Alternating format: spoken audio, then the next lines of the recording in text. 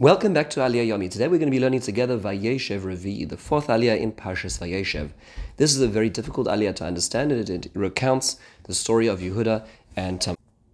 The Aliyah runs from a Perek Lamed Ches Aleph to Lamed, the entire Perek, and is 30 psukim long. Let's take a look at a very brief overview and then try to understand some of the details and perhaps the bigger picture as well.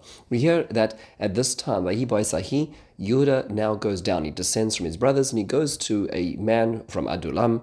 His name is Chira.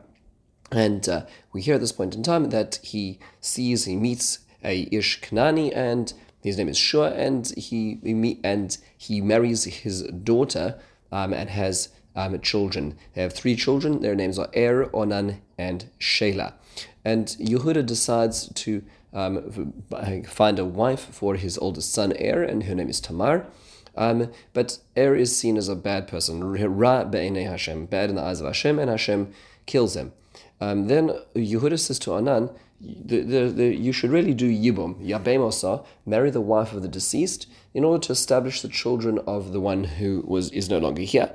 This is a proto-Yibum kind of practice, it seems, and it sounds like Onan is not interested in doing this. Onan is not interested in continuing the children of his brother, and he is also killed by Hashem. At this point in time, Yehuda is not so keen on marrying Tamar to his youngest son. He's concerned that perhaps he is going to die just like his other 2 brothers, and so he says, just wait, Shavi almana bebeis avich, just wait, because there's a responsibility for her and him, Shelah and Tamar, to marry each other in this proto-Yibum experience.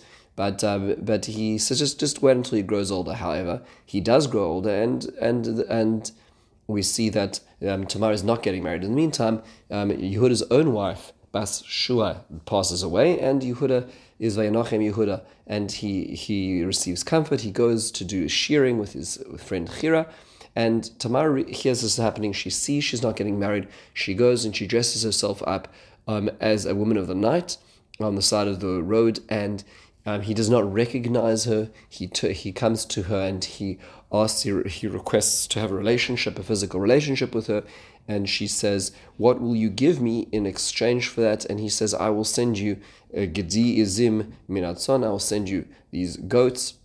She says, "Well, in order to promise me that, you need to give me some sort of collateral." And he asks what the terms are. She says, "This is your signet ring, psilecha, seems some sort of clothing, and madcha asher yodecha, and your staff."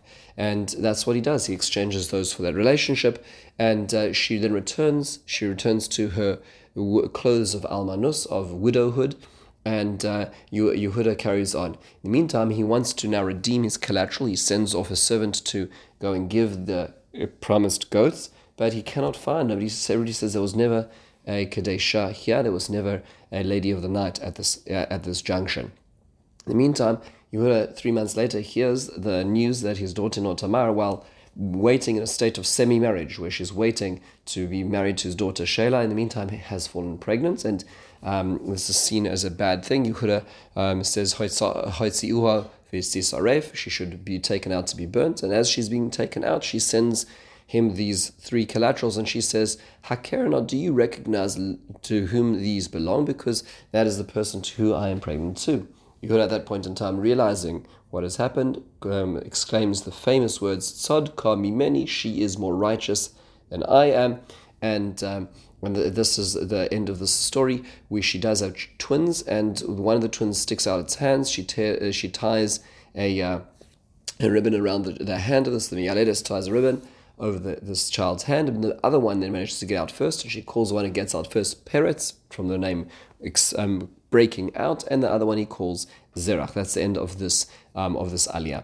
A few questions to ponder, and then perhaps a bigger question to ponder. First of all, why did Yehuda go down now?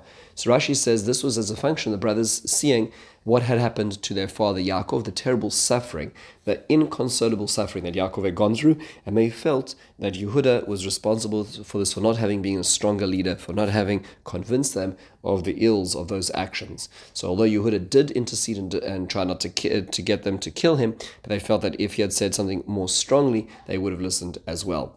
Rav Sorotskin points out that in Jewish history, it's common that at a moment of great despair, tragedy and salvation is actually born. So this seems to be a moment of terrible depression, separation. Yosef's in Mitzrayim. Yehuda is now separate from his brothers. There's blame, there's anger, there's guilt. And yet in this moment, we know that this is going to be the creation of Mashiach as well. Malbim points out that as all Golus is beginning, so Yosef is now on a camel on the way down to Mitzrayim. At that point in time, the Redeemer is being born. Similar kind of adita of Sorotskin. They all draw this from a very beautiful Midrash Rabbah, which says the following statement to the name of Rabbi Shmuel bar Nachman, and he says the following: Shvatim hayu asokim b'mechirasa shel Yosef. The tribes were involved in the sale of Yosef. Yosef hayu asok b'sakav v'tanisa. Yosef was mourning for his own loss. Reuven hayu asok b'sakav v'tanisa. Reuven was mourning for his averos. Yaakov hayu asok b'sakav v'tanisa. Yaakov was in a state of mourning of his son. Yehuda hayu asok b'likach lo isha. Yehuda was trying to find a wife. HaKadosh Baruch Hu hayu asok boirei oiro shel melech HaMashiach. Hashem was trying to create the light of the Melech HaMashiach, meaning while everybody else is distracted, everybody else is going through terrible conniptions and pain, at this point in time, HaKadosh Baruch Hu is creating the light, which is really the end of the journey. Now, what was the sin exactly of Er and Onan? Not very clear in the Pesukim, certainly not by Er, what was actually done. Rashi explains that the sin is a little more explicit in the case of Onan, the second son, and because it says he also did this, it indicates that Er was also liable for this, and that was that they had not wanted to impregnate Tamar, their wife, first Er and then Onan following suit, and they wanted to sort of preserve the pleasure of beauty rather than go through the process of childbirth and child raising and all the difficulties that come with that and all the physical changes that come with that as well. And that being the case, that was seen as a very hedonistic, very self-centered way of looking at things. The Malbim actually does point out that Onan was following suit rather than sort of creating this evil path or this way of doing things. And therefore, he was not called Ra, he was not seen evil, but his actions were seen as evil as well. Now, one of the biggest questions in this whole aliyah is how could Yehuda consort with a prostitute, with a woman of the night? How does this work? Rav Hirsch points out that we need to bear in mind that, first of all, that this is before Matan Torah. However, at the same time, it is important to show that perhaps the Torah is telling us that this is not the right way to go. The Torah is emphasizing this and showing this very painful incident in an attempt to show us this is clearly not the way that one is supposed to behave in life as well. He also points out that at this point in time, Yehuda was also widowed. So there's many different factors which don't necessarily give license, but it makes a more complex description over here. We'll try to deal with this question a little more in just a moment. Now, with just a few basics as well, why does she ask for these three things? Chizkuni explains that they are things that he needs on a daily basis, so he will miss them dearly. So his staff, his ring, his cloak, these are all things he needs all the time. The High Magdara says that it's about the things that Yehuda is supposed to represent. The stick representing rulers or kings, the clothing, his robe, focusing on his meditation and on Hashem, perhaps coming back to the idea of psil, perhaps the tzitzis which were on the robe, and the signet is being an educator and a teacher. So these were perhaps what Yehuda should be. Perhaps she was symbolizing what it is that she wanted to produce from him, with him, or it could be perhaps a criticism on what he is because of the actions that he is leading right now. Kleako takes it one level deep on a midrashic level to say that these are the three collaterals that Hashem will give to the nation of Israel in the very dark and difficult course of Jewish history. At times when we feel that we've been left alone, Hashem reminds us that he has given a collateral of, first of all, the signet of Hashem. That's the name Yud Hey, the name of Hashem, which is an incomplete name. As we say at the end of Parshas Beshalach, Ki Yad Al Keis Ka, Milchama B'Hashem Amalek Midar Dar, that Hashem's war with Amalek, of evil in the world, is going to make his name imperfect in this world. So it's the signet of Hashem, his name, which is incomplete. Also the psil is the tzitzis, reminding us of the Kisei HaKavod, the throne of Hashem. That's the case.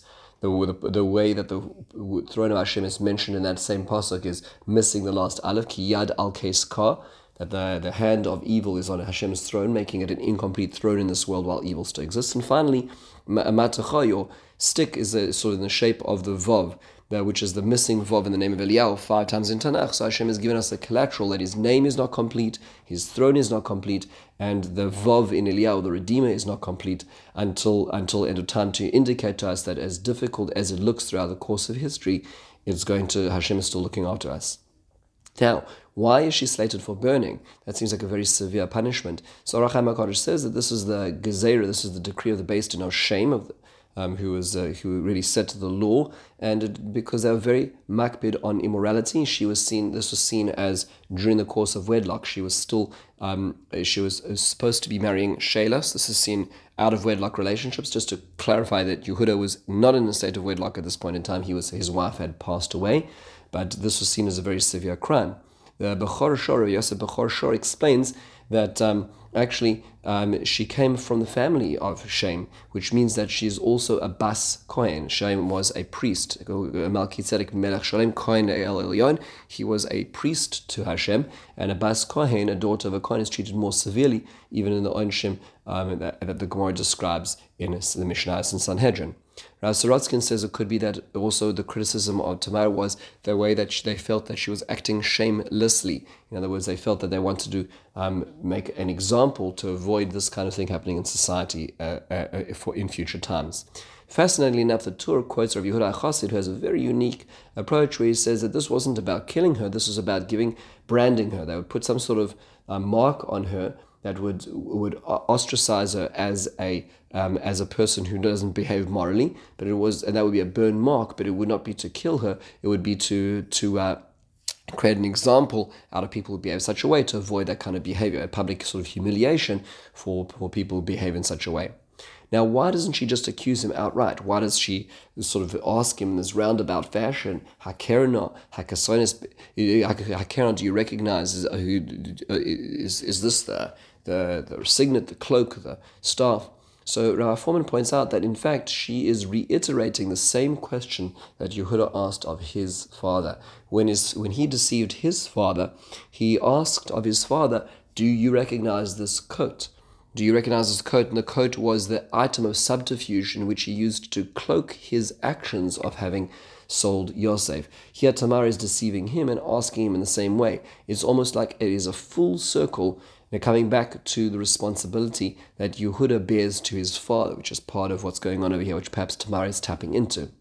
Why is it that she has twins? So Rav Sorotzkin points out that this is the reconstitution of two souls that were lost. That's Er and Onan. Peretz is Er and Zerach is Onan. And if it had been Shelah who had been the intended, he would have only been able to reconstitute the previous soul. That would have been the soul of Onan, which is why Zerach sticks his hand out first. That's the one soul of Onan.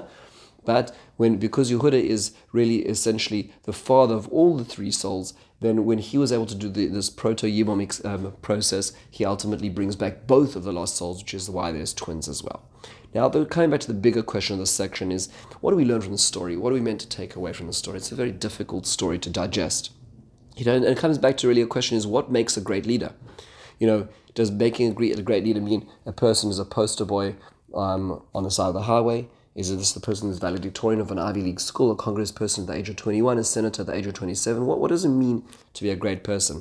So what is interesting is that the Torah paints a picture of a great person is a person who's able to recover and take responsibility. If we think about this aliyah, what we see over here is a person who goes through a terrible nosedive, a person who feels the burden and the guilt, the responsibility of the actions that he took, and in a certain sense, just floats away from family, marries, sort of gets on with his own life, is no longer part of the broader family goals and life, it seems. And he in a certain sense, I guess his lowest point was the lack of responsibility, so much so that when he engages with his prostitute, it's almost as if that moment is the lowest point where he's sort of left his life, he's left his responsibility. It's almost like he's careless at this point in time.